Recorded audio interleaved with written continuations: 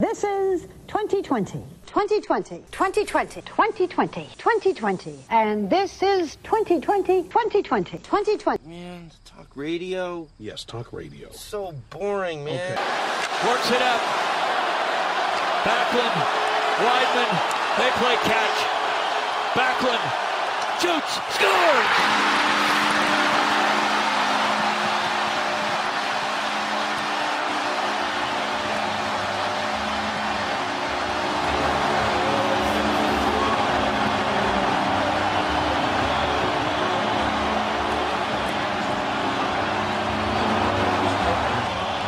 His first career playoff goal. And it breathes life into the Flames.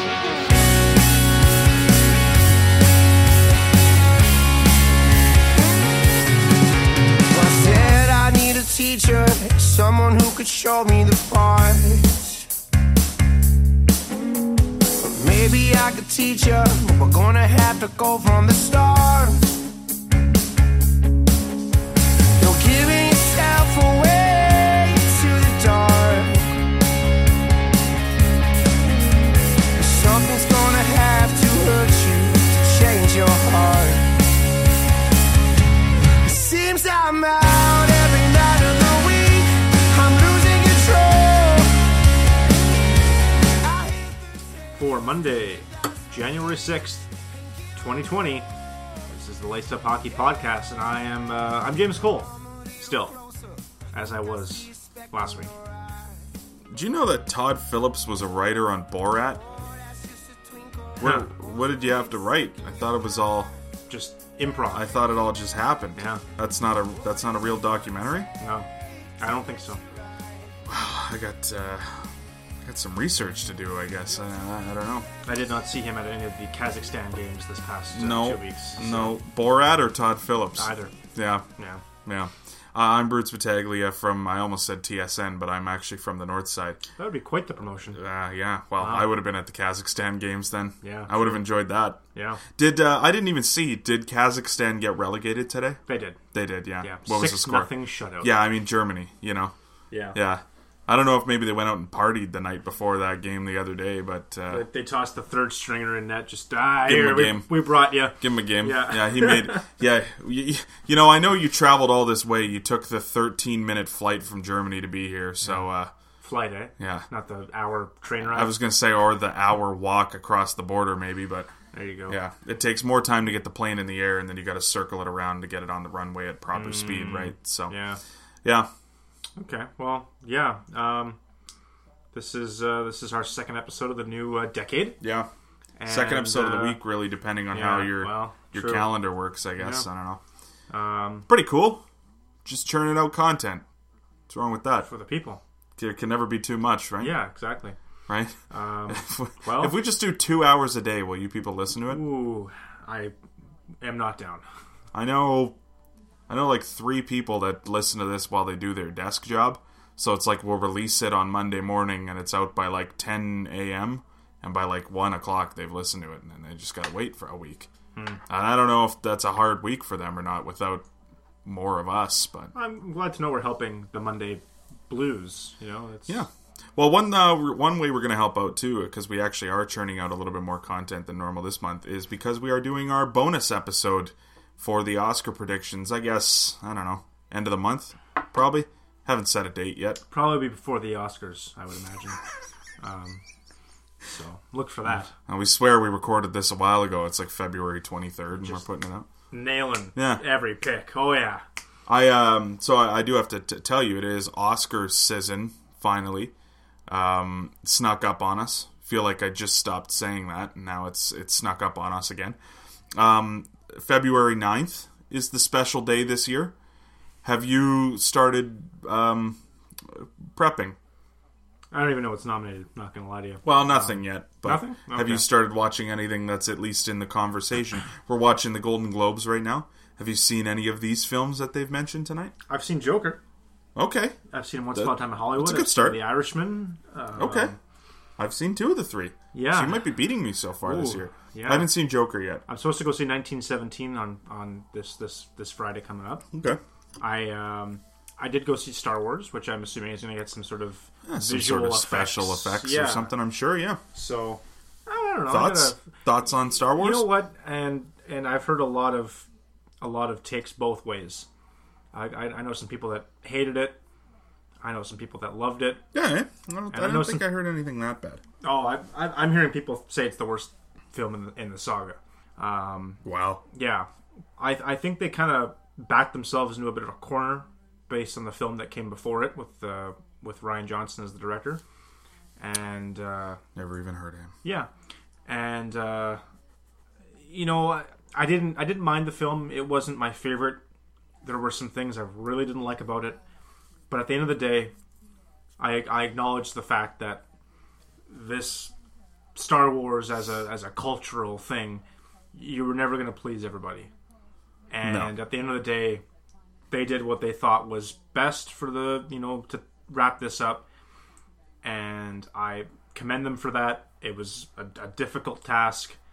I love the series. I'm a big fan of, the whole idea, the stories, the spin-off movies, the shows they're doing. I love it all. It was sad to see it come to an end. It was emotional at times. I'm not going to lie to you. I got choked up a few times in the theater, but it was fine. At the end of the day, I think that's the best I can do for it. Is I acknowledge where they were, where they had to go, and how they got there. Just wasn't the way I would have gone. Okay. Yeah. Maybe you should direct a Star Wars movie then. We'll see how that goes. I don't think so. No? No, I don't think I'd be very good at that. Why? Care to begin analyzing why you wouldn't be? Ooh, I'm really not great at giving people stern, you need to do this. Sure. Yeah, which sounds weird because I do have managerial responsibilities at my job. But Yep. Not a good quality. no, Not a good quality to have. I don't know. I think it'd be too overwhelming. I could be like a gaffer or a best boy maybe. I don't think I could direct. What does a best boy do? I think he's just like a utility guy. We need. So he's just an assistant, really. Kind of hey, we need new light bulbs. Okay, I'll get the light bulbs, and then we need someone to hold this sheet in the background. Okay, I'll hold the sheet in the background. And Tom Hanks needs a sub. Okay, I'll get Tom Hanks his sub. But he only likes that place in Santa Barbara, so you got to drive 4 hours because you don't really like hanging out with the best boy. He's a pain in the ass. You want him out of the studio for the day, maybe. Probably. Yeah. Brings the sub back after the 8-hour trip there and back from Santa Barbara, and forgot to get no onions, so they got to send him back. What do you mean Tom's allergic to onions? He's not allergic per se. He doesn't like them. Never heard of a person being allergic to onions. Yeah, well, Tom's famous, Yeah. Sometimes you're allergic to things. That's saying something. They make his eyes water. We've never really been diagnosed, but... Yeah, he was a little watery today, too. get Maybe it? he had some onions at the Golden Globes. Yeah, well, I don't know what they had for dinner. Maybe it was liver and onions. I don't know. This is an old awards show. Not as old as the Oscars, but still pretty old. Not as old as the people running it, either. Ooh. Ah. Yeah. Yeah. Not, you know what? You know what I think is nice, too? Because people haven't started to boycott the Golden Globes yet. Still lots of stars presenting. I found at the Oscars last year, I didn't know 70% of the people going up there. And be like, yeah, here's the best actress category. And it's yeah, who are you, though?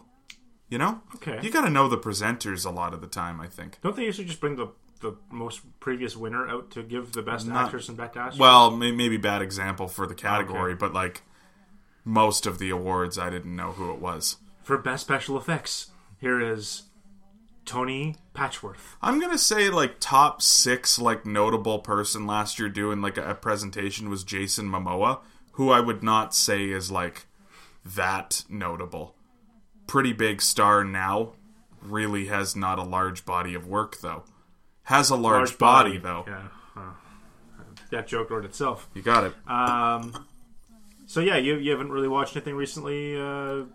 No, I'm a little behind. I Marriage Story's been on Netflix for a month, and I'm told I gotta watch that. I haven't even thought about sitting down to watch it quite yet. Do you like Adam Driver?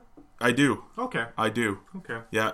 He was really good in Star Wars. I will add that. That's not good. to go back to that too much. He is you know what I think it is? I don't even know if he's a good actor, but I think you think he's going to be so bad just Maybe. because of the everything about him. Well, yeah. The way he looks, the way he talks. but he's actually a good previous actor. 2 films in the Star Wars like that he was in, it wasn't great.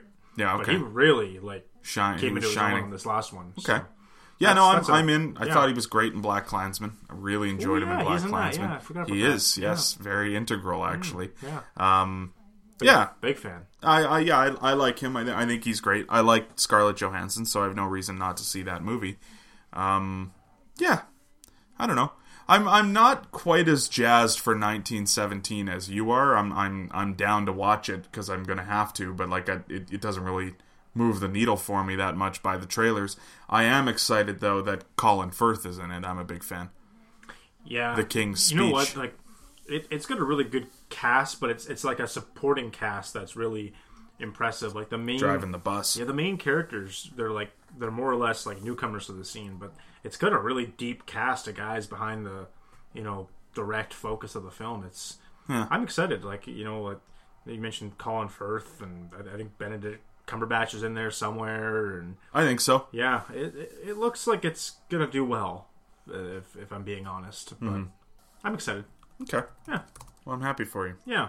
Yeah. Okay. Well, so yeah, we're going to be having more Oscars content, I guess, moving forward here for the next month. Yeah, we'll let you know when that bonus episode is. We should have a guest to help with our predictions, and I'm pretty sure you all know who that is, but I'm just not going to say quite yet. We get 4 episodes, 5 if you want to count the night of the Oscars, but until the night. So I'm sure we'll have a lot of different top 10s coming at you. Yeah, and, I guess we'll need to do that sooner rather than later, too, because you want it out before the Oscars.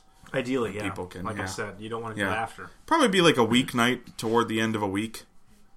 I like how we're just kind of picking a night as we go right now. How does January 23rd sound? I don't know. Probably- I didn't even look at the date Probably ask your on guests first. the thing. What is that? That's a Thursday. There you go. All right. Yeah. Well, we'll say January 23rd. How about that? Okay. Doesn't that sound great? Sure. I have to watch about 30 movies in the next 18 days, so that should be interesting. Good luck, man. Yeah. Yeah. I have a quiz for you. I see that. Yeah. The Name That Person is back. We haven't had an opportunity to do this in a while. And I figured, it's been a while. And I figured what better time to do it than in the dead of January when there's not a ton going on. We do have some hockey topics to get to, some interesting things. I'm excited to talk about some of these things. But, yeah. Okay. All right. Well, so you quiz away, and I will fail. This miserably. is like, if you haven't heard this one before, this is as easy as it gets. I have a question for James. I'm going to give him 4 choices. He has to name the person that I'm looking for. I'm looking for one specific person here. You ready, James? I believe I am. Well, since the Winter Classic just passed us here, we're a few days removed from this year's Winter Classic, the lowest television ratings of all time, that is. I'm curious if you are aware of the player who scored the first goal in the first ever Winter Classic in 2008. I'm looking That for was, Sabres and Penguins. I'm looking for a Penguin here. Okay. Is it A, Sidney Crosby, the Penguin? He scored the last goal of that game, I can tell you that. He certainly did. Was it B, Sportsnet analyst Colby Armstrong? Was it C, one of the best shooters of all time, Eric Christensen? Or was it D, one of the most ripped off of an award players of all time, Chris Letang? He got gypped. I'm going to go with Colby Armstrong. That is a good guess. You would be correct in guessing it. Colby Armstrong scored... I don't have it here. I'm going to say 7 minutes into the game. Sure. Okay. So Yeah, it was first period. First 10 minutes, I think. So, there you go. Nailed it. Works for me. Number 2, James. You're 1 for 1. With Mike Riley getting traded to the Ottawa Senators, who is the only other player to ever be traded from the Montreal Canadiens to the Ottawa Senators? It's only happened once ever. Was it A, former Hab Benoit Brunet? Is it B, former Hab, they're all former Habs, I'm just going to keep saying it, former Hab Andreas Dackel? Is it C, former Hab Tom Pyatt?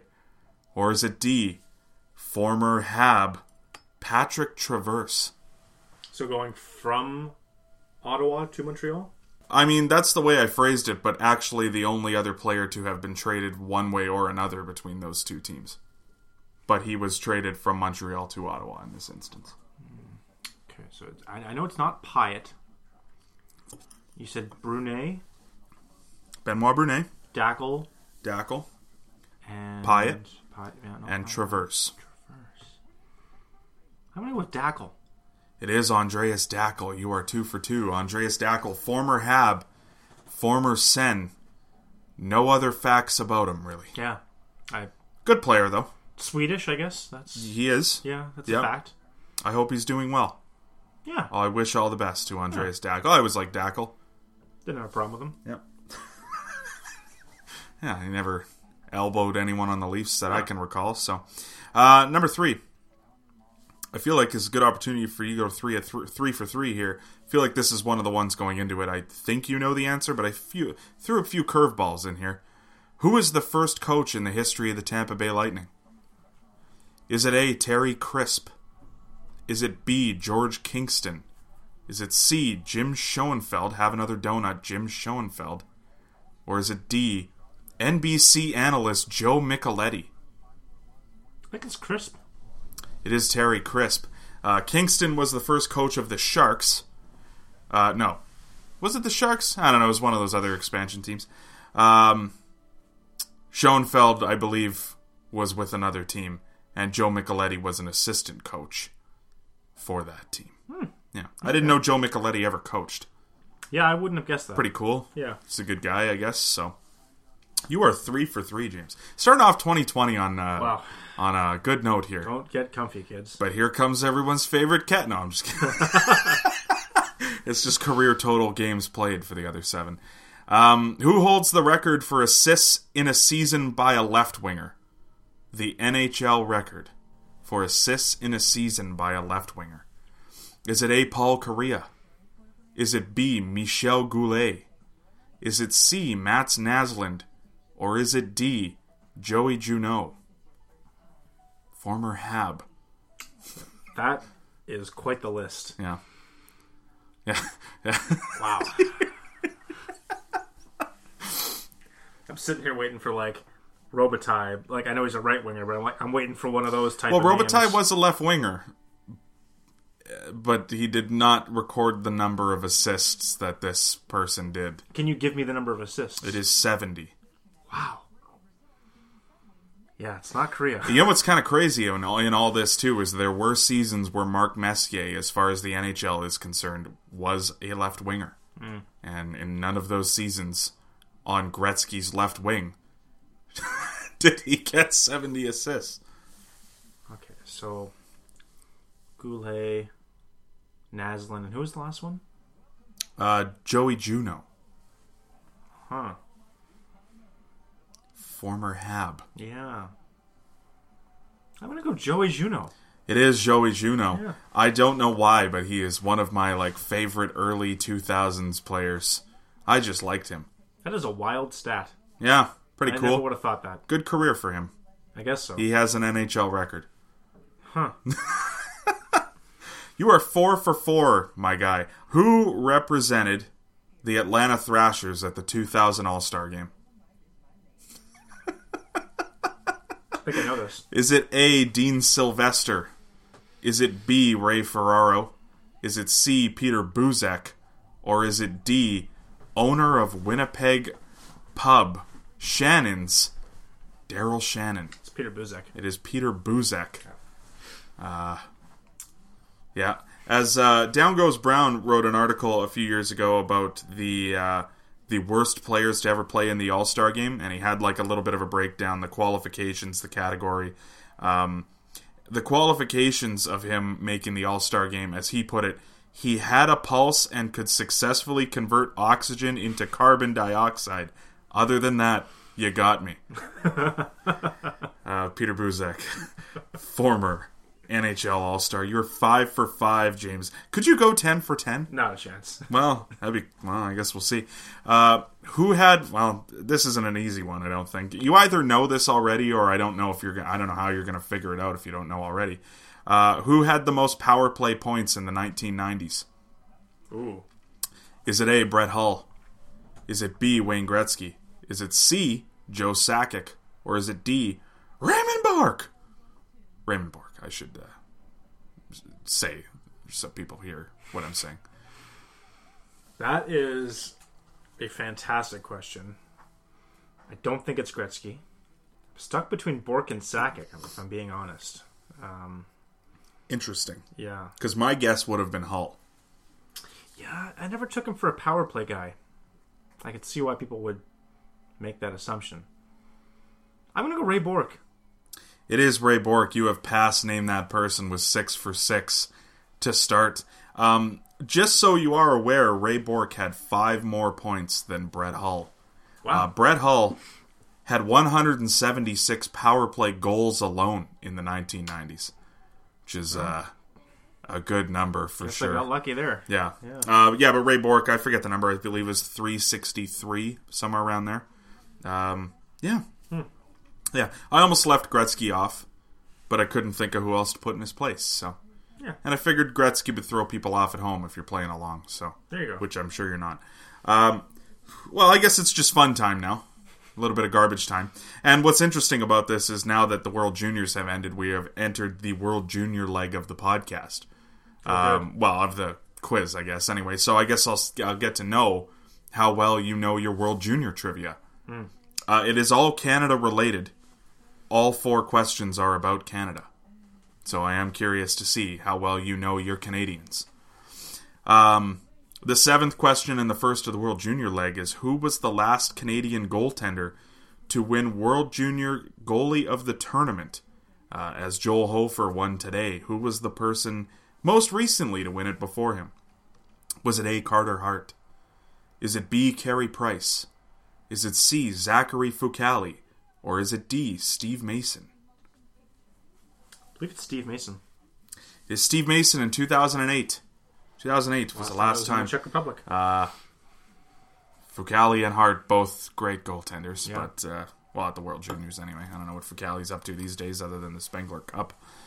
In 2007, in the epic semifinal shootout of Canada versus USA, who was the only Canadian shooter to shoot and not score in the shootout? This is the Jonathan Toews year. This is Jonathan Toews' year. Okay. He did score. Okay. You are incorrect now. Is it A, Sam Gagner? Is it B, Steve Downey? Is it C, Andrew Cogliano? Or is it D, most ripped-off player of the 2010s, Chris Letang? The only guy that didn't score. I'm trying to think. I wouldn't expect Cogliano to shoot at all in those first few. I'm going to go Downey. Steve Downey shot and did not score. Andrew Cogliano shot and did score. As you will remember, Andrew Cogliano was expected to be a pretty good offensive player and did not turn out. Yeah. Well, there you go, Steve Downey. You're 8 for 8. You might go 10 for 10 here. I'm not going to lie. I got a good feeling for you. I'm going to blow it in the last one. Number 9, Dana Tyrrell was replaced by who on Team Canada's 2009 World Junior team? Was it A, Zach Boychuk? Was it B, Evander Kane? Was it C, Brett Sawney? Or was it D, Jamie Benn? I believe it was Evander Kane. It was Evander Kane who wore a cage in that tournament because he was too young. You were 9 for 9. 10 for 10. Can you do it with what I would consider... This is another one. You either know it or you don't. If you don't know it, I think this is the hardest question you're getting. Who is the only forward to play in 2 full tournaments for Team Canada, win 2 gold medals without recording a single point? The only forward? Mm-hmm. Holy. Ever. Is it A, Dan Bertram? Is it B, Steven Dixon? Is it C, Daniel Paille? Or is it D, Ryan O'Mara? Yeah, wow. That is...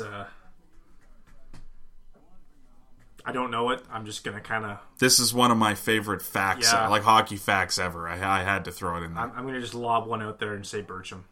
It is Dan Bertram, James. You are 10 for 10.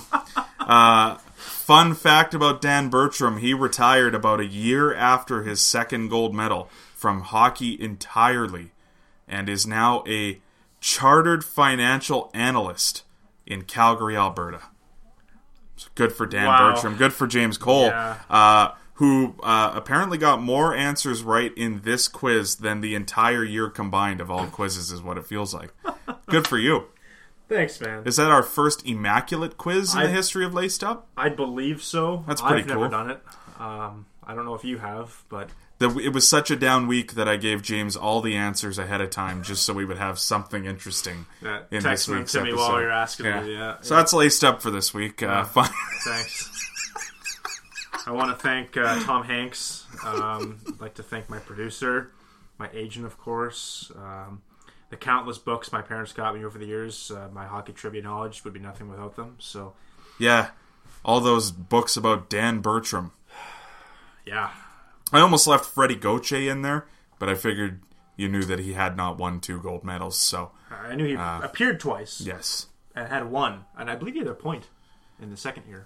He had 2 points, actually, as a World Junior. But yeah, Dan Bertram, the only forward to ever appear in... It was funny, that question changed a couple times. So I was going to ask you who was the only player to not appear in an NHL game from that roster, that super team in 2005. Yeah. And I didn't know this. There's actually 2. I thought there was only 1, but the other one was Sasha Pakaluk. Actually never played a game. I know you know the name. Former first rounder of the Washington Capitals. He never played a game in the NHL. I figured he got a cup of coffee at some point, but he never did. Colleton play? Yeah. I didn't think he made it. Yeah, either. Jeremy Colleton, and then O'Mara was on that team. Yeah. And there were a couple other guys that were good prospects when they were younger that never turned out. Well, a fun fact I learned, I guess, while we're talking about the World Junior, that's our next topic, isn't it? Right? I believe so. That's what we're doing. Yeah. So one thing I was researching just while we're taking a little trip down memory lane before we get into this year, I did not realize that Nigel Dawes was such a good player at the World Juniors for Team Canada. I always remembered the name, and I knew that there was a reason I remembered the name. I didn't know he had 17 points in his 12 games as a World Junior.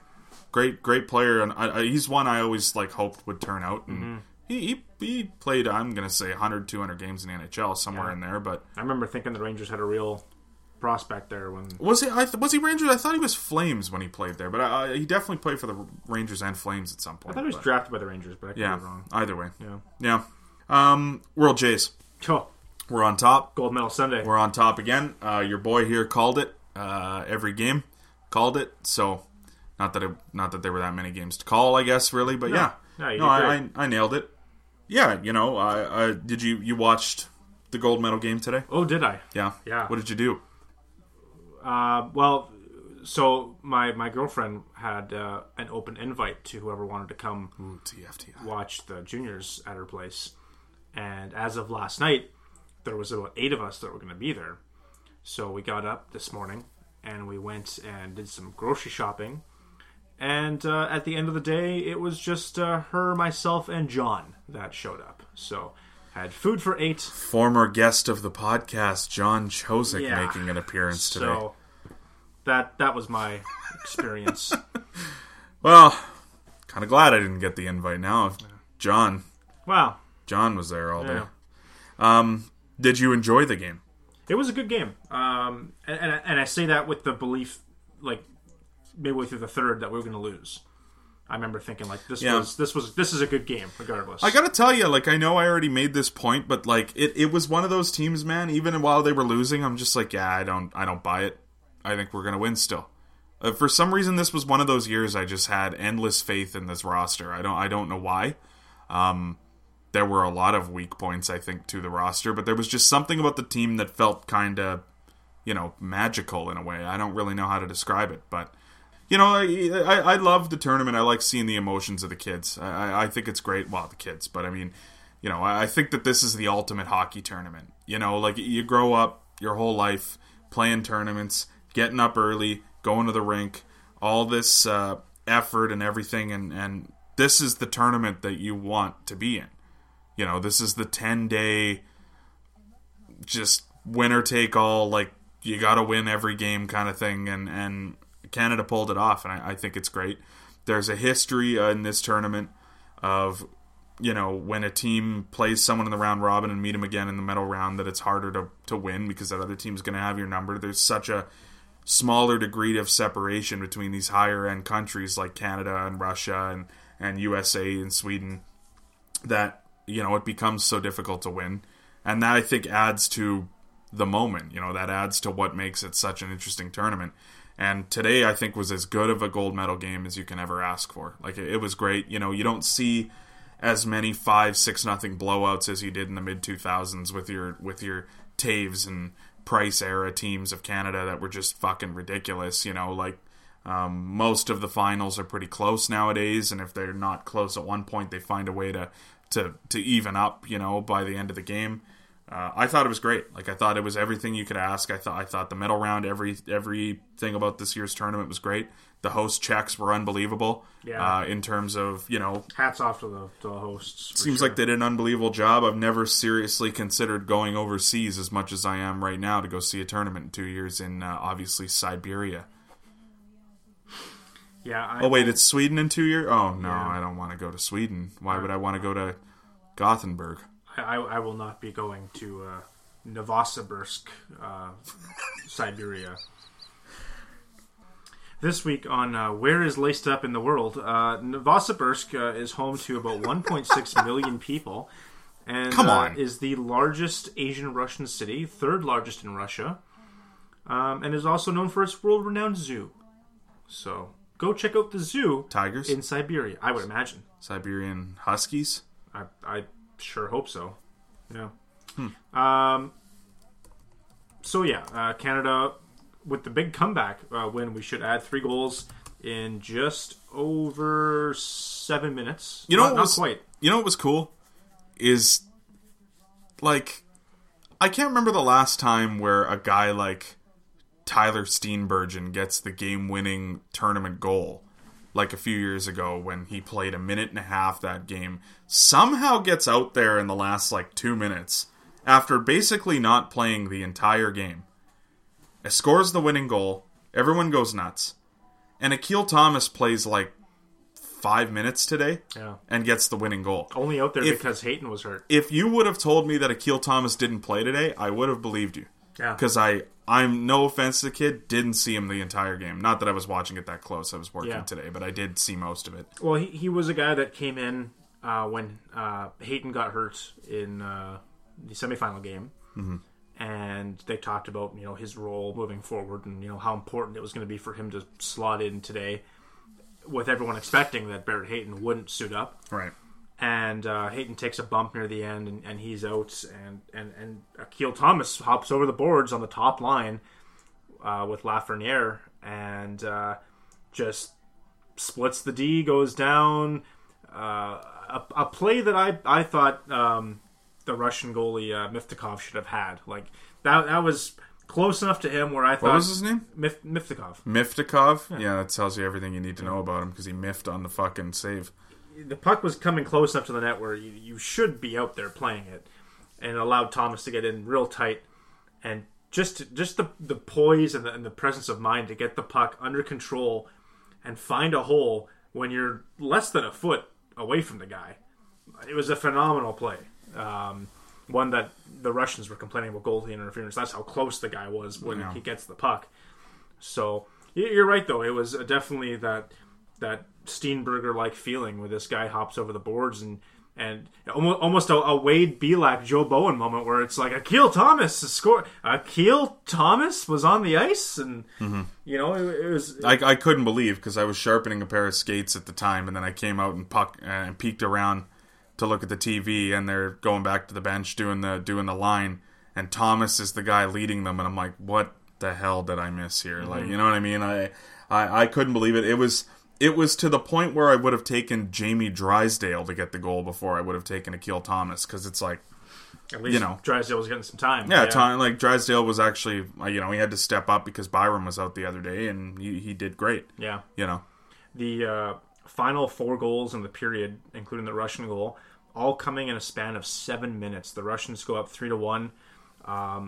Less than a minute later, Connor McMichael gets them back to within 3-2. 2 minutes later, Barrett Hayton ties the game on the power play with a shot that, if that shoulder was hurting and you shot that, I would be terrified to see what that shot looks like at full strength. It's not every day that I see a player play hockey and I think he reminds me of a guy specifically. Like I think most players are unique, and there's just little differences in them, and having coached hockey, like I'm sure you can agree with me that you notice all the subtle differences and you can tell players apart pretty easily. And there are a lot of differences, but I can't think of the last time a player reminded me of an NHL player as much as Barrett Hayton reminds me of John Tavares. Like I find the everything about him. I find he's just so calculated, understands the game so well. He knows where to be. Like nothing gets past him mentally, really. Like he can, he can see what's going on out there, and he wants to win. And I think that as time goes on, he's going to get pretty good at that leadership role that John Tavares has found himself in his whole life, basically. I love it. I think the Coyotes have a great player there. I remember about a year ago that he was coming up in trade rumors. Barrett Hayton was being talked about as, maybe a guy that could be on the block to try and get them some offensive help. And they found a way this summer to bring in Kessel. They found a way to bring in Hall without Hayton's name even coming up. And for a team that doesn't have a ton of center depth right now, I think Hayton's going to be a big difference maker for the Coyotes. Yeah. It'll be interesting to see, obviously he played in the gold medal game, and it's a little different than a Tuesday night in January in the regular season. But it will be interesting to see how he comes back to Arizona, if he's at full strength, if he's going to miss any time. But I think it was only positives for him coming over to this tournament. Oh, for because, not that he was, he was always an NHL player. The Coyotes just made the decision to keep him up all season. But he wasn't really producing a lot. And that, a little bit of the ice time, a little bit of the, you're 19 years old. And I think for him to go over and not only be the captain of this team, but to win gold with this team, to play at the level he did, to lead the tournament in scoring the way he did, he's going to go back to Arizona with a mountain of confidence. And whether, it translates or not, he's going to play that with that spirit the rest of the season, I would imagine. And he's going to be able to look back on what he achieved these 2 weeks and hopefully, we'll see him in the playoffs, because it looks, like Arizona might be a factor there this season. Well, and one thing I will say too is, no slight to Barrett Hayton here, but Coyotes have been looking pretty good without him. Yeah. It's not like they're running. It's not like the running team's over right now. I can't honestly. I can't even think of another team right now like the Leafs are, where in a way where it's just every night they're coming in and winning. Every night they're coming in and winning. But the Coyotes have been fairly solid, especially offensively lately. And their issue has been scoring goals much of the year. And to see that their offense is kind of opening up with a guy like Hayton, who had such a good showing at the World Juniors, you're right. It is good to see, and it does mean a lot for them moving forward, I would think. Mm-hmm. Hayton, you would say, an NHL player. Is there anyone else on that team right now to you that looks like they're ready to play at the NHL level? Well, because that's always my interesting takeaway from this tournament, is looking at guys who, clearly should be in the National Hockey League, and like Rasmus Sandin is a name. Mm-hmm. Oh, definitely. I would think Alexander Romanov's pretty close. I don't think he's there quite yet, but I think he is. The Canadians have a guy in Romanov. I think they could get away calling him up this year. It might not go as smooth as they want it to go, but he looks like he's capable of contributing right now. Anyway, one guy that I think has the skill, but maybe just isn't there physically yet, and I was really impressed with him considering the list of guys on the back end. Jacob Bernard-Docker. Really impressed me the last few games. He came a long way through the tournament, and that's one thing I always love. That's one thing I love about coaching, is watching guys take these steps forward and watching them learn right in front of your eyes, kind of thing. And Bernard-Docker was a guy, I think, right from day one, You know what I mean? You could see him improve almost on a shift-by-shift basis. Drysdale was the same thing, too. Like, I was trashing him how many days ago?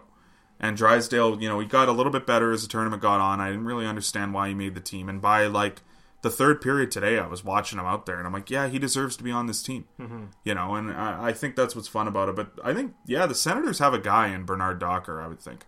Yeah, that defensive core is going to look really good in a few years.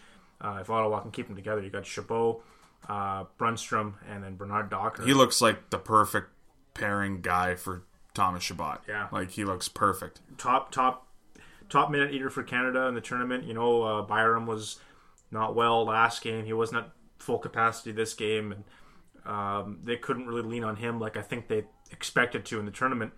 And yeah, at the end of the day, Docker he stood up and he kind of took that decor and put him on his back, and I was really impressed with his game all tournament long.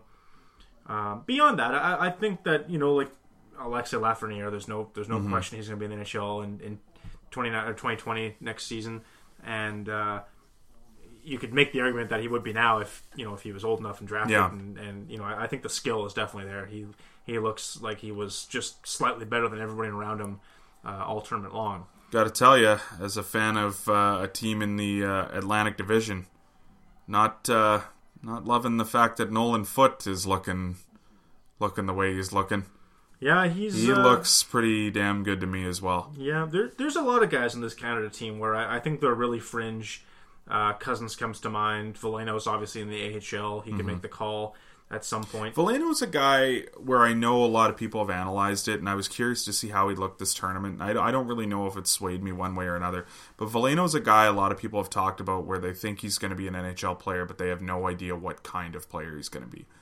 And whether it's going to be like he's a speedy bottom six center that can play 10, 12 minutes a night for you and just like basically be, you know, like a Victor Stahlberg type, or if he's going to be a legitimate top six centerman that you can play in any situation, because he doesn't have a lot of weaknesses, but a lot of people are wondering if he's ever going to really excel at anything other than his skating, which is pretty good. But yeah, I'm curious to see what happens with him long term, and it goes back to that final question that I had for you for name that person is, you know, based on the numbers that even the best Canadian teams, like, there are a few guys here that this is it. Like, this is going to be the highlight for them. And, you know, like, it's such an interesting tournament in that sense because there's so much optimism, you know what I mean, for those 10 days for these kids when everything goes right. And I can't even imagine how it feels right now for those kids, you know? Yeah, it's an exhilarating experience, I'm sure. Especially like this tournament, we see it every year. The sways, you're up, then you're down, then you're back up, and the roller coaster of emotions that I'm assuming you go through in that position is got to be something else. Hats off to the Russians. I'll add as well. I honestly didn't know if we were going to have it, you know, in us as a group for the Canadians to pull off the gold the way they lost that first game so handedly to Russia. Yeah. With the uncertainty around Hayton, with, you know, Byram back there, maybe not at 100%, with, you know, maybe Lafreniere still isn't at 100%, you know. I was worried. The Russians looked really good all tournament long. You know, it's no easy task taking down Sweden. You know, everyone talks about the winning streak for Sweden and how they don't translate it, but it doesn't mean that they're not a skilled team. They looked fantastic in the semis, and as a close overtime win that the Russians got into the gold medal with. And I thought for stretches of this game that they were superior to the Canadians. They looked a little faster. They looked a little stronger.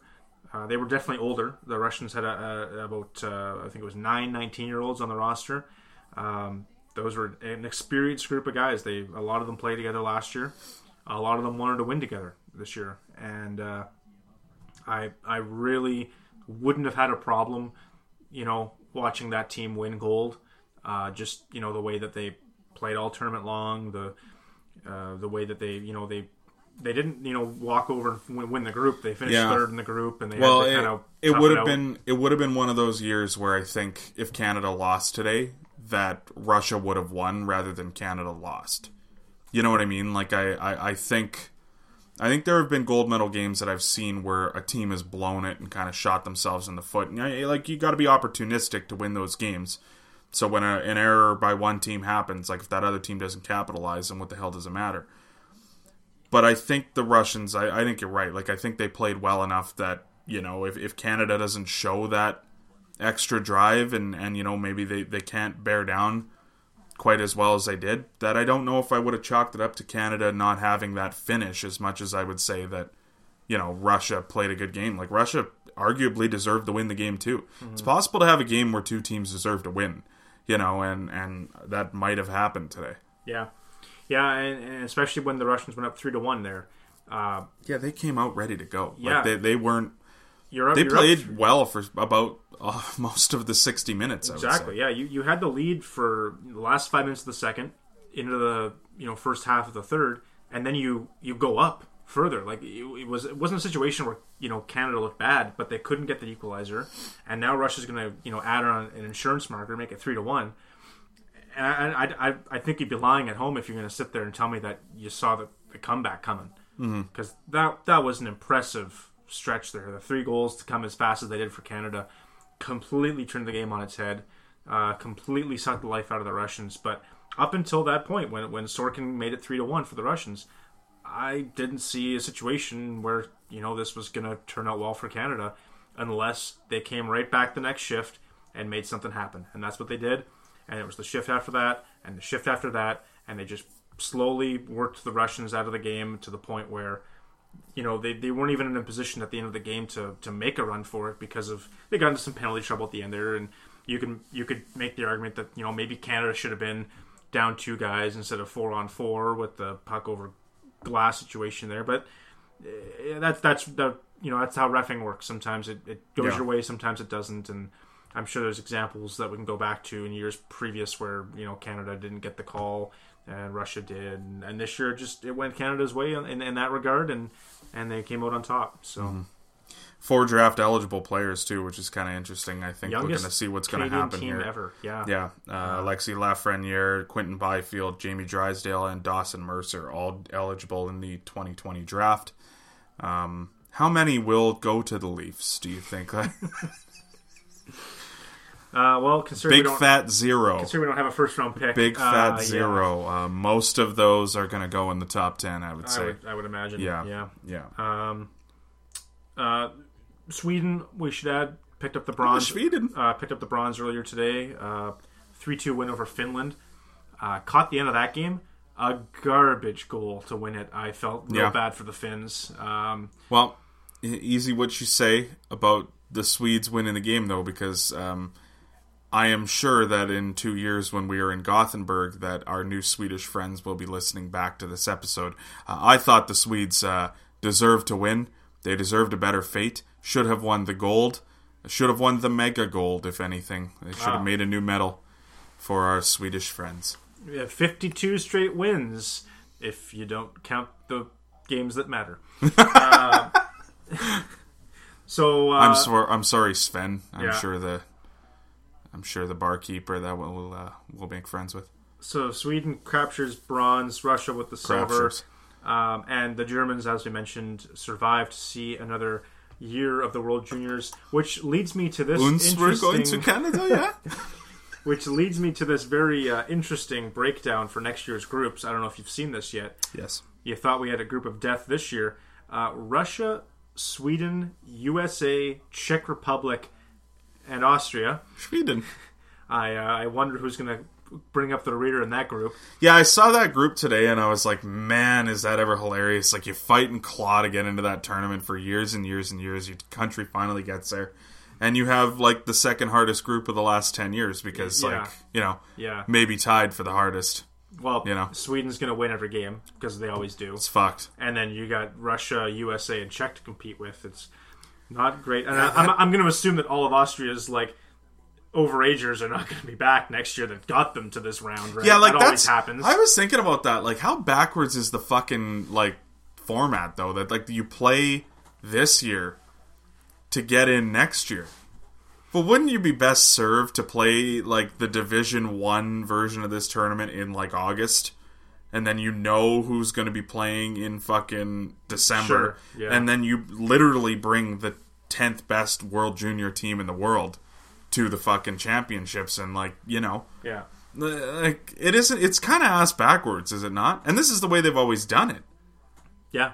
It doesn't make a lot of sense, No. but I guess it's... I gotta tell you, the IAHF, like, every time I'm watching, like, the games, it'll be like, well, this is just a rule. You can't put your foot in the crease and you're getting a penalty now. And I'm like, okay, that's kind of cool. Like, because their rules are black and white. Yeah. There's no interpretation. No. It's like, you got hit with a stick. He's gone. You know, like, there's no interpretation. The NHL's just chaos. Anything can just happen. So, like, you know, like, something bad happens, and then they gotta call Gary Bettman at home, and he's got his phone off the hook. Because, you know, he's got a landline. He obviously doesn't, you know, it's not like it's not like he turns it off. Like, it's just off the hook. Yeah. And you call, and it's got that busy signal. You know, I don't know if the kids know what the phones sound like when someone's on the line already. And, you know, he's just sitting there watching... What would he watch? Murder, She Wrote? Yeah, that seems Something like that. Seems like a Batman you show. know, Yeah. drinking his Chardonnay? Caviar? I think he's a red guy. Merlot?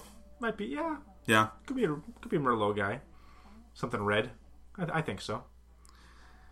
Red to replace the blood that he doesn't have. Exactly. Right? Yeah. Vampire guy. Group A, just to wrap The this Count. point up. Canada, Finland, Switzerland, Slovakia, Germany. I like Germany for third place in that group next I'm year. going to want to drink your blood, Devils fans. Sorry. You like Germany for third place? What's the group again? Canada, Finland, Swiss, Slovakia, Germany. Swiss, Slovakia. Nothing against the Swiss, but I think that Wouldn't you think we're going to beat the Swiss, yeah? they're losing a lot of their players from this year. They looked great this year, but they couldn't make it happen, and they're gonna those German 17-year-olds are all coming back next year. Don't tell me that all three of them are going to the NHL Like, in their first year. That's so. the fun thing about the way that this tournament's gone too, right? Is like you look at that group 10 years ago, and Canada might score like 30 goals in those 4 games, but like you look at it now, and it's like, yeah, I mean, like they might go 4-0, but those are pesky teams. Like Switzerland has a way of making things interesting, especially against Canada. Finland, I've learned to not, doubt them. Yeah, I don't.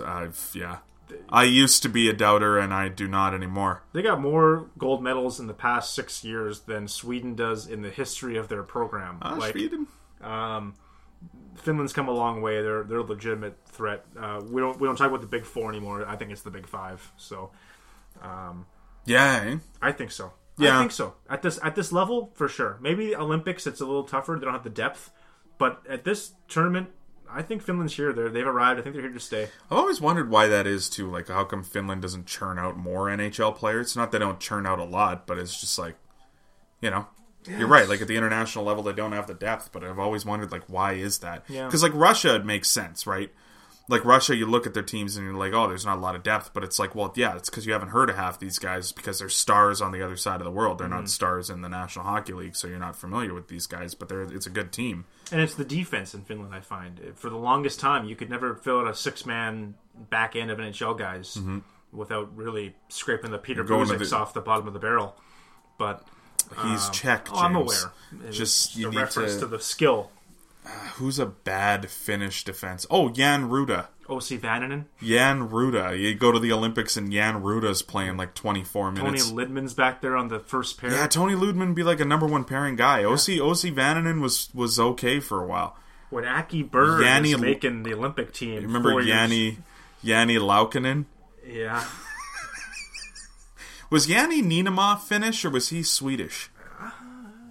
It sounds Finnish to me. I think he was actually Swedish. Now that you say it out loud. Yeah, every once in a while there are names that trip me up if it's Finnish or Swedish. Jani Niinimaa from from Finland. There you go. Don't hurt yourself. Yeah. What team was Jani Niinimaa drafted by? Islanders. Flyers. Really? Yeah. That's wild. Yeah. So yeah, we shift next year to Edmonton and Red. Well, Deer. literally, we shift. Well, I think I'm going. I don't know about you. I'm open to go. Yeah, I'm pretty down. And I guess that's a wrap on the 2020 World Juniors. Biggest surprise? Did you have a moment that really took you back. Or the U.S. being as poorly coached as they were, Yeah. for sure. Like they were my pick to win the tournament, and I still think they had the team to do it. And I don't know what it is. Like, I don't really have much of a comment. Like I just think that was a poorly coached team, and it caught up with them. Because I really don't have another answer. They had a good team. They got good players. They got a lot of future NHL stars on that team for sure. Yeah. But for me, I'm going to say all of Group B at 1-1 after the second day. that was pretty cool. That was the first time that's happened. Really made for some interesting tie-breaking scenarios. You know me, I love my, what's going to happen if this happens and they win? And Yeah, again, like the tournament's come a long way from Canada blowing out France 16-0 and France still not finishing last in the pool. Like, you know what I mean? Yeah. The depth was so bad. well, when you consider the fact that we went into the last day with a chance that Russia could be relegated, and here and they are end up winning going to the silver. gold medal, Yeah, definitely a lot of intrigue in regards to how that played out and just what could have happened going into the last day. How often is it we go into that last day of the tournament, New Year's Eve, and the only thing to look forward to is the U.S. and Canada are going to play and the winner gets the division. It's not the case anymore. You know, we go into those last days and it's Germany might someone needs a point and yada yada. But I think that was the biggest surprise for me was everybody being tied after day 2. Okay, well, I guess that's a wrap on the World Juniors, and my favorite time of the year is over, and I'm gonna go cry every night at work, and I don't know. It's emotional. You know how people get upset when Christmas is over? This is me. This is what signifies Christmas being over, is the World Juniors ending to me. You know what I mean? I don't know. It was always a good thing growing up that my dad's birthday is the same day as Gold Medal Sunday or Monday or whatever it ends up falling on. So at least it was something happy to look forward to at the end of the day. It used to be like just the Sunday or the Monday, and they would kind of stretch it out in a weird way depending on the year, but now it's just January 5th. Like they've just agreed like whatever day of the week. It's Boxing Day to January 5th. Yeah. I do kind of miss the years, and I understand why they don't. I'm not saying that they should start doing it again, but as a fan, I do miss when the tournament started Christmas Day. I enjoyed watching that on Christmas Day. It was great. But, not good for ratings. I would imagine. Not great for the kids, No. Okay, so that brings us to some good news. Some happy news. No. Corey Perry, Ugh. see you later. Take a seat, bud. You're going back to Anaheim? No, you're not. See ya. What was interesting about last week was that this had happened earlier that day. Like when we did the episode last week. And so there's a literal, because I had to edit the episode, so I heard all of last week's episode. There's a literal quote. I'm calling myself out. A literal quote by me being like, I'm not that, that anti-Corey Perry.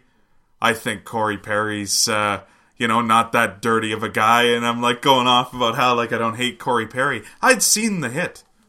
What the hell was I thinking? I don't know. Why would I say that? So he gets 5 games. Yeah, good. The 800-mile walk of shame back That to was the the dressing greatest room. thing. Now, I'm sure you saw many of the memes of him walking back to the dressing room. What was your favorite edit? What was the favorite song that you saw edited in? Probably the walk 500 miles one. Oh, I didn't see that one. Yeah. That's a good one. That one was... Was there one... he was right to the beat, too. It was pretty funny. Yeah. Was there one of Vanessa Carlton's 1,000 Miles? Because I didn't see that one. I didn't see that, no. That would be good. Yeah, Someone should have done that. Didn't see that one. Could have done Walk by Foo Fighters. Yeah. Walking in Memphis. Walk hard. There was definitely enough to go around for sure. I liked it. It was real simple, but it was really really current. I liked the one that they did where it was him walking back to the dressing room, and it was the penalty song from the World Juniors. It sounds like a fucking Jack in a Box. Yeah. Oh yeah. The Puck Soup Boys mentioned it being in the top 3 moments of the outdoor Winter Classic all time. The Walk of Shame by Corey Perry. I would tend to agree, to be honest with you. Like, the games are never bad. Like, that's a funny thing. Like, they've had a lot of really good luck with these Winter Classics. They're usually close games, and they're actually good games. Like, that's the funny thing. Yeah, usually. Yeah. Yeah, it was pretty high up there, though. That was crazy. Yeah. Yeah. Because I've never seen a player get kicked out of the Winter Classic before. True. I don't think has it ever happened. I've seen guys get injured and they have to walk back. Sure, but like, that's different. Yeah. Like, you know, this was literally, and like 2 minutes into the game, when you get hurt, yeah. you're with like doctors and like, you know what I mean. Like, it's a serious Sometimes situation. Carded if it's far enough. Sure, exactly. Yeah. It's a serious situation. Whereas this was just a guy being like, "All right, go shower up. Yeah. Call us when you get there, so we know you made it okay." Pretty much. Yeah. No kidding. There's not even team officials down there, you know. So Perry gets 5 games. Were you surprised at the length of the suspension? No. No. Honest. Well, I mean, I'm surprised. Were you surprised they didn't show games? I'm surprised in the sense that I agree, and I think it's a perfect number. Like, I don't think it's worth any more than that. I don't think it's worth any less than that. I do kind of believe him when he says that he wasn't meaning to do it, because, like, I don't think that he was. When you watch it, I don't, like, he wasn't really necessarily aiming for that, but he did it. Like, that's where you hit him. Didn't he? That's part of it, right? So, it kind of goes back to the Nolan Foote thing. Like, you know, the hit happened, you gotta call it. It doesn't mean that, you know, that's what you were trying to do. But, yeah, it's where he got him. It doesn't matter if he was intending to do it or not. And, I think it's a perfect number, because Ellis is going to be out for a while. They're not sure if it's going to be long-term or short-term. But he did nothing to put himself in a situation where he should have been expecting something like that. I think he knew Corey Perry was coming. I don't think he knew Corey Perry was coming at that angle, and that's pretty fair. So, yeah. He'll have to wait now till April 1st, when the Dallas Stars make a second California road trip for his return to Anaheim. You hate to see it. Yeah, so he missed Saturday night's game against Detroit. He will miss LA, Anaheim, San Jose, and Colorado all on the road. Won't be eligible to return until the 16th of January against Buffalo. As much as I don't love the guy, I'm upset for Ducks fans that maybe bought the tickets to see him come back. Yes, I am. Like, that is a really shame. Shitty That is a shame, to be honest with you. About that. And for the Ducks as well, who, you know, aren't having a great season. It was probably going to be a nice moment to, you know, celebrate one of their, you know, better players in franchise history. And it would have been a particularly interesting ceremony too, because like Corey Perry didn't get to celebrate 1,000 games as a member of the Ducks. He did it as a member of the Stars, and that kind of sucks because he played 977. I can't do the math. No, I think it was like 990 games as an Anaheim Duck, and you know, like this would have been. I know he celebrated his 1,000 games already, but this would have been a good opportunity to do the Silver Stick moment. Do it in Anaheim. Give a little speech in front of what is essentially, you know, your home crowd, and and it wasn't like he wanted to leave. He got bought out. Yeah, it was. He just went where someone offered him the money, and I don't think anyone in Anaheim can really, like, if you were a fan of him, I don't think you can hold any grudges about how it ended. No. So that is unfortunate. You're still talking like this is a thing. Is like a lot of younger people don't even really think about this. Like, you know, you might be even too young to remember, is that Corey Perry in the late 2000s, early 2010s was one of the most consistent goal scorers in the NHL. Yeah. And until about 2015, you know, this was legitimately like one of the best players in the NHL. And we're talking about a guy who's past his prime now, but this is a guy who's had a lot of great NHL moments. And it sucks for him, but at the end of the day, you know, you gotta lay in the bed that you make, and this is, you know, I think it's a fair suspension, and you know, if you're worried about playing in front of your home crowd, then don't go out there throwing elbows. Yeah, you know, 988 games as a Duck. Yeah, just for those that didn't want to do the math. So me. Do you? The guy's 34 years old. He'll be 35 by the end of the season. He can't, in all realism, he can't keep playing the way he does at the level he produces and expect to, be an NHL player for much longer. Do you hope anyway that this is some sort of wake up call for the guy, that maybe he tries to take a different approach to how he plays, or I don't see much of a career left for him if he's running around doing stuff like this. Yeah, I mean, I don't know essentially any players that play in the National Hockey League. I have met a handful of them. But I would say even interviews or just what I read, what I hear, what I know, I don't know anything about Corey Perry as a person. I really don't, to be honest with you. I've heard very limited interviews with him and stuff like that. I just know that when he wasn't throwing cheap shots, that he played hockey exactly the way that I strived to play when I was younger, minus the cheap shots. So I've always loved him. I thought he was a great player, and I wish him the best. But you're right. Like this, at some point, he's going to need to make an adjustment here if he wants to stay in the league. And either way, time isn't on his side. We'll see if that matters to him. Yeah. The NHL has released its list of All-Stars that will be participating in this year's All-Star game in St. Louis. Where is it? St. Louis? St. Louis. We'll quickly dive through the teams here. Of course, these are always subject to change when, injuries and guys that sit out. I have an activity for us for next week. Oh, goody. Okay? Sure. Because I'm curious to know where you lie on this. I'm going to make my list, you're going to make your list. We're going to rank the 32? Should we involve Seattle? Let's say 32 teams in the NHL. We're going to rank first to last what city you'd rather play in the most to the least. And I want to compare our lists. Okay. Okay? Yeah. Because my point is that I'm sure St. Louis is a fine city. But if I were a player in the Eastern Conference that only goes to St. Louis once a year, I don't know if I'd be fishing for a second time. So you're saying if you're a hypothetical free agent and you had one offer from every team, which one are you taking? Yeah, and it's like all the same money. Like you know what I mean? Say you're a star player and like situation doesn't matter that much. No family, no kids. No. Well, actually, I think it'd be better if I'm a younger player, maybe, and I still have a chance at a cup, but I want to go somewhere and make a name for myself. You're a college guy that didn't get drafted, and you get to choose wherever you want to go. That's exactly it. Where do I want to go to start my career and carve everything out? Like, playing time and roster aside, like, we're going to say I'm good enough to play no matter what. I'm good enough. Just the city. I'm Tyler Bozak. Yeah. I'm going to make any fucking team. It doesn't matter. Your teammates don't matter. Where am I coach going? Doesn't matter. When, the more we talk about that, the funnier it is that Tyler Bozak chose Toronto in 2000. Yes, why did he pick that fucking team? But, I want to know your thoughts. Anyway, like, the All-Star game being in St. Louis, like, that's fine.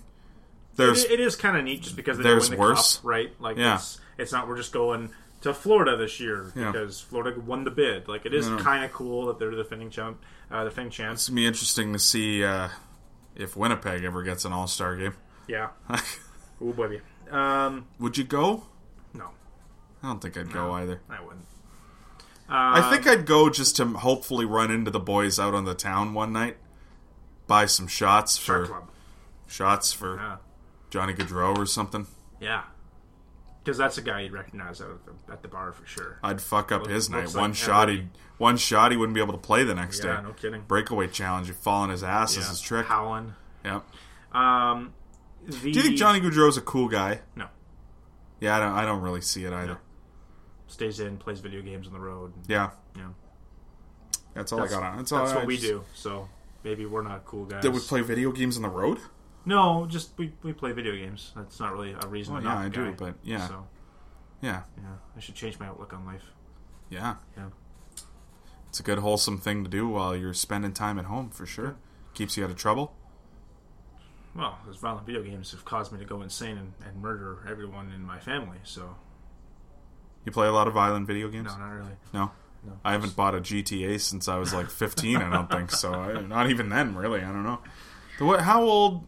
The last one I bought was San Andreas, I think. You never played the GTA 5, eh? No, I must have. But I don't think I played it much. Like, I That's the only one definitely I've ever played bought. it. I've I never bought definitely any played other it. ones. No? No. See, I was a big San Andreas guy. I liked Vice City a lot. I probably played more Vice City than San Andreas, but I never really did the missions too much. So I'd only get like a third of the city. You know what I mean? You'd go to the bridge and there's the fucking roadblocks and can't go over there, and it's like, I guess I'm fucked. Yeah. So then you'd steal a helicopter, you'd fly literally halfway across the bridge, and then get shot down, and then that's it. And then somehow wake up in the hospital like 6 hours later, and you're fine. $5,000 spent out of your pocket. Yeah, exactly. Like that was the fine for That was the medical stealing bills. a police helicopter and getting shot down in the middle of the river. Yeah. And yeah, that was it for the medical bills. Like, this is in the States, isn't it? Hypothetically. Jesus. The Atlantic Division All-Stars. Tyler Bertuzzi. I guess someone had to go from Detroit. Anthony Duclair. Yeah. Good for him. After, a year ago being told he can't play NHL hockey. Yeah, part of me cheers against Anthony Duclair because I was on Torts' side in that argument, and now I just refuse to admit that I'm wrong about Anthony Duclair. However, I will say that I, at one point, definitely thought Anthony Duclair was a pretty good prospect and thought he had some pretty good offensive ability. So, I like him. I mean, part of me does think that this was always kind of there, but I don't know. I am shocked. Really interested to see if he keeps it up moving forward. But he definitely deserves to be there. There's no doubt about it. Well, again, someone has to go from Ottawa. It was him or the guy that plays 40 of the 60 minutes a night, and I Right. didn't mean one of their goalies. Yeah. Jack Eichel from Buffalo. Jonathan Huberdeau, his first time at the All-Star Game from Florida. Austin Matthews will be there from Toronto. David Pasternak is the captain of the Atlantic team. Really? Yeah. Victor Hedman from the Lightning. That's weird. Shea Weber's 7th All-Star Game going for the Canadiens. Tuukka Someone's Rask got to go. from Boston. And Freddie Anderson's first appearance in the All-Star Game. Yeah. As he goes with from the Leafs. The Metro, you got Matty Barzal from Long Island. Jake Gensel making his first. Well, I guess he won't be going. Definitely not. Definitely will not be Nope. there. Kyle Palmieri from the Devils. Artemi Panarin. Get this. Artemi Panarin, first All-Star appearance. Never went as a Blue Jacket. Never went as a Blackhawk. Wasn't it in Columbus? It was. Mind you, he might have been in Chicago still at that point. But Travis Konechny. Where was it last year? Was it in San Jose last year? Yeah. I thought that was 2 years ago now. Travis Konechny from the Flyers. John Carlson, well deserved for him out of Washington. Dougie Hamilton, his first All-Star game from Carolina. Seth Jones. Good for Dougie Hamilton. Yeah. He's a guy I'm happy he kind of proved me wrong, because I remember talking like last year that I was like kind of not sold on him, and he is. I'm sold. Yeah. He's great. for sure. He's really good. Braden Holtby. James's favorite movie, Zoolander, on TV right now, by the way. Sure. Yeah. Braden Holtby, and it still lists Jonas Korpisalo as being the goaltender, but I don't think he'll be there for the Blue Jackets. Is there no better option in that division? Oh, it's just got to be a Blue Jacket. Well, no, because they got Seth Jones. Why is he going? Korpisalo wasn't doing that great, I was don't he? know. Like, I would imagine Tristan Jarry should go at this point if he's not going to be the replacement. Carter Hart could probably make an appearance. I wouldn't take any of the Devils goalies. Yeah, Carter Hart should be going. Yeah, definitely. I don't know. Yeah, probably no one else in that division, but Carter Hart should be going over Korpisalo. That's Yeah. ridiculous. Yeah. I don't know. I don't get it. The Central, you got Patty Kane, his league-leading 9th All-Star game. Wow. Nathan McKinnon will be there as the captain of the Central team. Ryan O'Reilly from St. Louis. Mark Scheifele of the Jets. Tyler Seguin, so we'll have to see which one of them leaves the ice first in his 6th All-Star game. Eric Stahl. Maybe they'll leave the ice together. Ooh, hand in hand. End the disputes. That'd be funny. Bury the hatchet. They should do that for sure. Yeah. Local boy Eric Stahl will be there from Minnesota. Nice. His 6th All-Star game. Roman Josi from Nashville. Alex Pietrangelo. Jordan Binnington will be there for his first All-Star game. And Connor Hellebuck from the Winnipeg Jets will be there as well. What a fucking weird couple of dudes to be playing in net together. Kidding. The Pacific, finally, we got Logan Couture from San Jose. Leon Draisaitl from Edmonton. Big shocker there. Anze Kopitar from the Kings. Connor McDavid will captain the team. Elias Pettersson out of Vancouver. Wait, Connor McDavid or Connor McMichael? David McMichael. Wait, Connor McHarrison. No. Elias Pettersson will be there from Vancouver. Jacob Silverberg's first All-Star game as he represents the Anaheim Ducks. Matthew Tkachuk's first All-Star game. Mark Giordano will be there. Jacob Markstrom will be there. And we'll have to see if Darcy Kemper's back up and running by the time the All-Star game kicks off or not. But he is slated to be there. The NHL also has its list of last man in. Should we do our votes right now? Do our votes? You want to vote? Yeah, let's do it. Let's vote. Okay. Right. So You got to rhyme them off to me because Yeah. I don't know. So you get to pick one of these guys from the Atlantic Division, which I don't really understand how this works because there's one defenseman on this list, and I'm assuming like it's not going to be him because they've already got enough defensemen. But I don't know. I don't know how this works. Yeah, I don't really know how they're doing that. I don't really think they seem to care. So Patrice Bergeron from Boston, Rasmus Dahlin from Buffalo, Dylan Larkin, who publicly stated, "Please don't vote for me." Alexander Barkov from Florida, Max Domi out of Montreal, Jean-Gabriel Pageau from Ottawa. I gotta cut you off. Like, do you have a problem with what Larkin said? Not at all. I don't know either. Like people are like, people are outraged by it, and it's like, well, eventually, like if he does this every year and he's a star in this league for 10 years and he does it every year, I'd have a problem with it eventually. I think it's like, okay, you should go because there are people who want to see you go. Like there are kids that want to see you go, and like, especially if it's in Detroit ever, like you gotta go. But I think right now, like, if he decides that he wants to take that week off, sure. Like, it's your option. This is your honor, and if you don't want to take the honor, then don't. You know, like, I don't really think it's anyone's fucking obligation to go to these. Well, I'd be curious to see, like, if he had been the pick over Bertuzzi, and this wasn't a last-man vote situation, would he be going? Or would he be pulling an Alex Ovechkin and just taking the one-game suspension and taking the time off? Yeah. But I like the honesty. I really don't care. He doesn't want to go, and I bet you a lot of people are gonna. I mean, like, if we're being quite honest with you, he is the fucking worst option to go anyway. Part of me wants to vote for him just to fuck with him, but maybe I might vote Larkin here. I don't know. Yeah. Fuck him. But I agree with him. Steven Stamkos out of Tampa and Mitch Marner from the Toronto Maple Leafs. Who's your guy? Who's your pick? Maybe Bergeron. Just that way he's a little more worn down come playoff time. Oh, okay. Yeah, I see where you're strategy. I think I might vote Bergeron here. Yeah. I don't know. Honestly, if I'm being quite honest with you, part of me kind of wants to vote Pageau, just given everything that he's had to fucking deal with over the last year and a half. You know, that didn't know if he was ever going to play hockey again. Now he's having the best season of his career. I think that there's something to be said for that. I mean, obviously, you know, Steven Stamkos is talking about one of the best goal scorers of all time. I don't know. It's a tough one. I would pick Pageau probably. I like Mitch because I think he'd have just fun energy at the All-Star game. Mitch is the guy you want to see there. Like, yeah. Mitch would have fun. Domi would have fun, I think. Like, I think Domi would be fun. Yeah, well, yeah. See, Justin Bieber's... I don't know if you've heard about the Bieber thing that they're doing with him and Binnington. He got called out on social media, and they're going to do like a shootout thing together. Oh, so Bieber's going to go to this? Yeah. So here's my question to you just quickly about Bieber. Isn't it weird or you just don't see or hear from him for a year, and now all of a sudden it's like every day I know exactly what he's doing? Like he's just like, he's on the Leafs roster now, and now he's going to the All-Star game, and it's like, I haven't heard from you in like a year and a half. Like, where have you been? Is everything good? Sure. And now he's just like, yeah, I'm in the NHL now.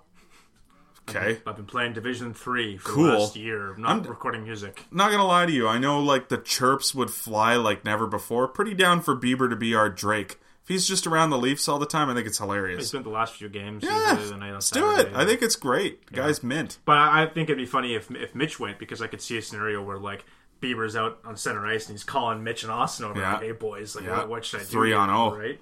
What's my move, right? And they're coaching them, and that'd be funny. But so yeah, that's your Atlantic last man and options. Put Austin in a suit behind the bench and just have him like fucking giving Bieber notes and stuff. Back yeah. You know. The peeps, I think, dump it in, get in the corner, show some grit, show some jam. Jam up the works, you know.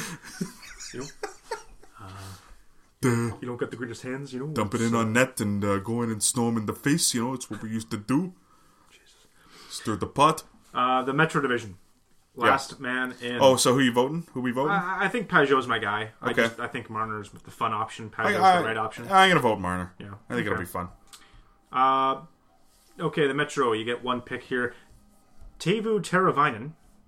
Mm-hmm. Nick Foligno. Mm-hmm. I don't know. Wow. That's... Yeah. Wow. Nico Hischier. Brock Nelson. Why even make it Foligno? Why don't you just make it like a kid who might go and have some fun? Foligno doesn't want to go.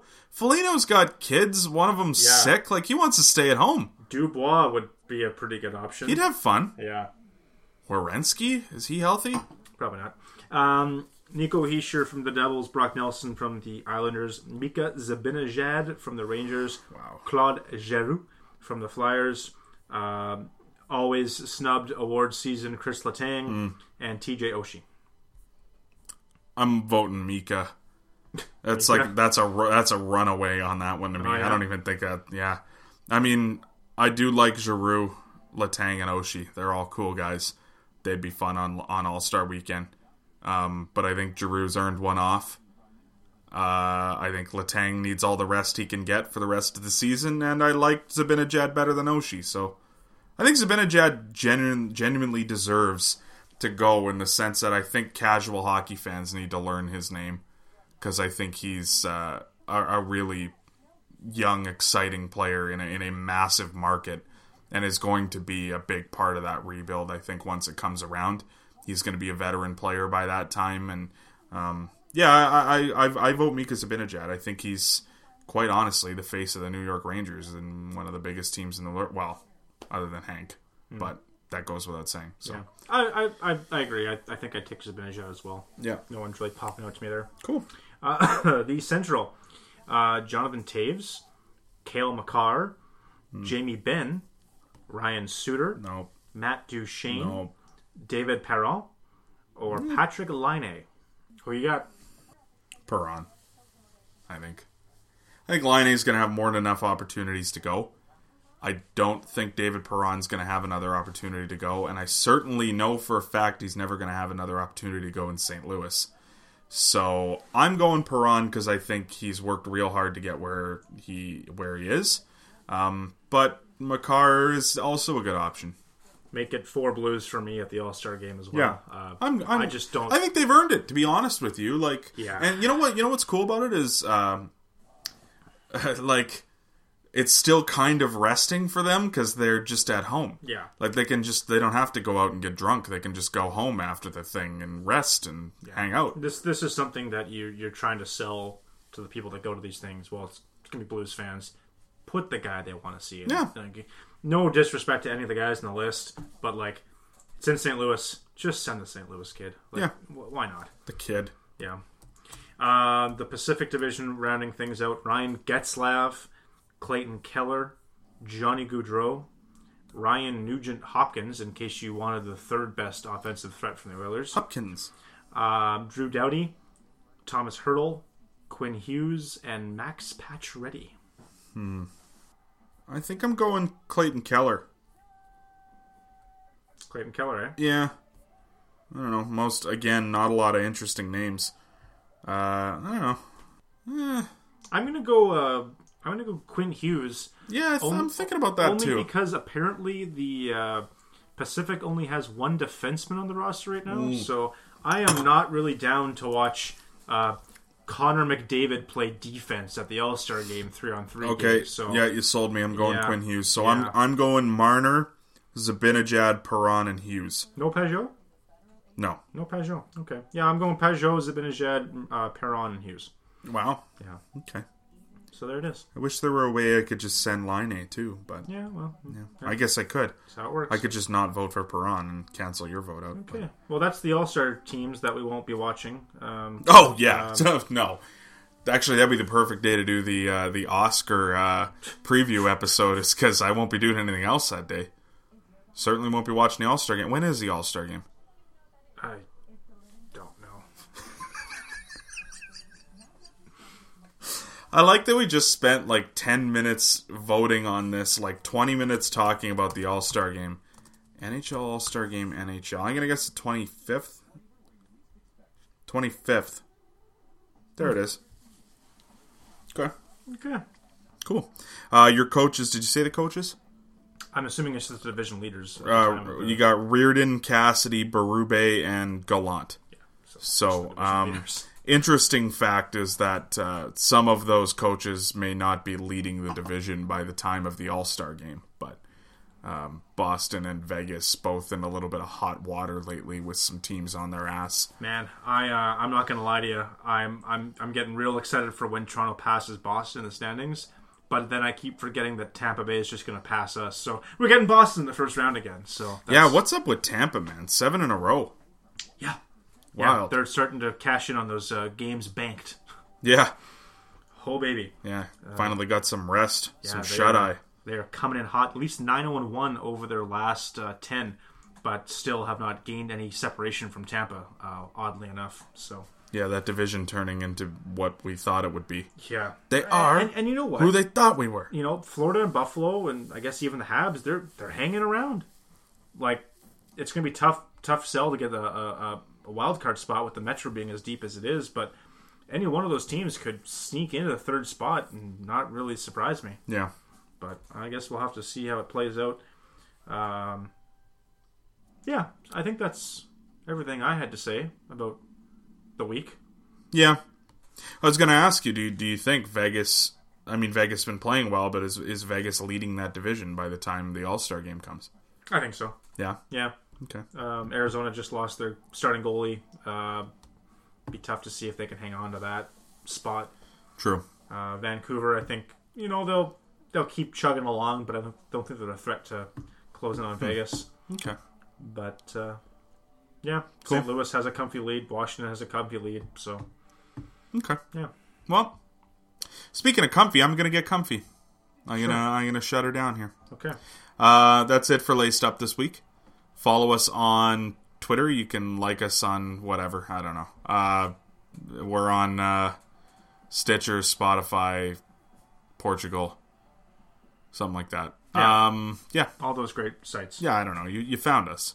Happy Gold Medal Day. Like, to be honest with you, if you're listening to this and you don't know where to find it, just text me. Like, we're... Well, no, hang on. You might be a guest in a person's car that is driving you at somewhere. Stefan. Maybe Sam Tamlin's whipping someone around in the whip. And I did get 2 requests for Livin' La Vida Loca and 1 for Estefan. So we will have to honor those requests at some point this season. Yeah. I should add also that we will be starting a campaign in the near future. Didn't talk about this. If anyone can find John Chozik's burner account on Twitter, Oh, yes. please let us know. We will have rewards, Yeah. prizes to be handed out. Yeah. We're going to get that campaign going pretty soon here. But please, Twitter, do your magic. Help us find this guy. He's lost. He needs our help. Oh, he's wanted. He's the most wanted man in John, Canada. John Chozik, the most wanted man on the podcast. I'm excited to get him on America's Most Wanted. And I'm just going to tell John Walsh that he's like a serial killer. And Wow. Yeah. No. No? Let's reel that plan back a Yeah, little no? bit. No. I tell John Walsh that... Well, I'll just get him in on the joke, maybe. Is a little bit more of a That way might to go about work it. better. Let's get John Walsh in on the joke. And I'll Tell just, you what, know, you get a hold of John Walsh before someone finds John's burner account, and there might be a problem with our plan. John Walsh. Contact. Yeah, probably hard to get a hold of him, I would think. Eh? I would hope. Three. Literally, I typed in John Walsh contact, and the first result I got: 3 ways to contact John Walsh of America's Most Wanted. What? I think because he takes in a lot of the tips. You know what I mean? Or like a lot of the, you know what I mean? Like he actually like works the phones a bit. Given that he's actively trying to get people caught, though, maybe not someone that you should be able to access. That's what's interesting easily. about John Walsh, right? Do you like John Walsh? I like John Walsh. I haven't given John Walsh the time of day in a while. He's a good guy. No offense, I just don't care anymore. Really? Yeah. Well, yeah, I mean, I haven't watched that in a long time. His birthday's on Boxing Day. How old do you think John Walsh is? 62. 74. Jesus. How fucked is that? That's pretty wild. I mean, like, he was 62 when I was, like, 10, I thought. I guess. Well, yeah, it would have been close. Okay. Okay. Cool. You good? Yeah, I'm fine. You good? All right. Well, we'll see you next week. Bye-bye. I'm telling you, this place is perfect. You're gonna make friends in no time. Get me out of here! Here, just eat that! Leave us alone!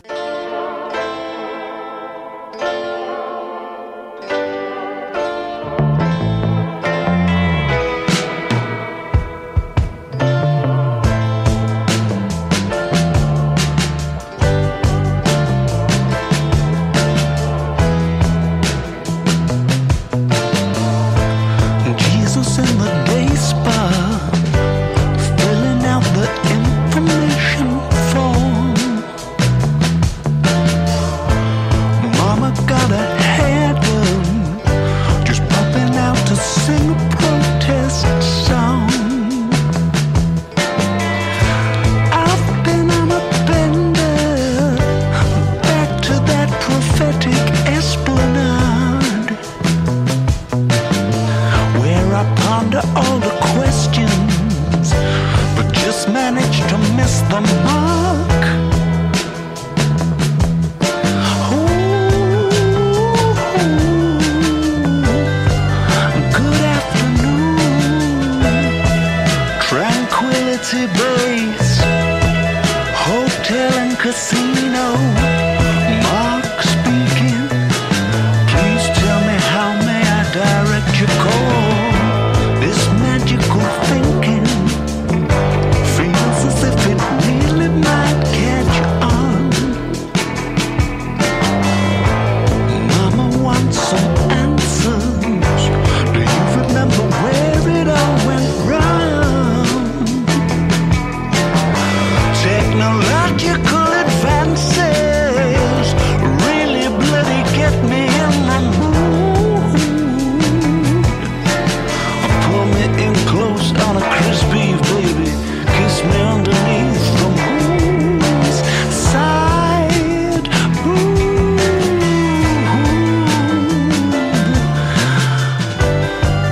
Good afternoon, Tranquility Base, Hotel and Casino.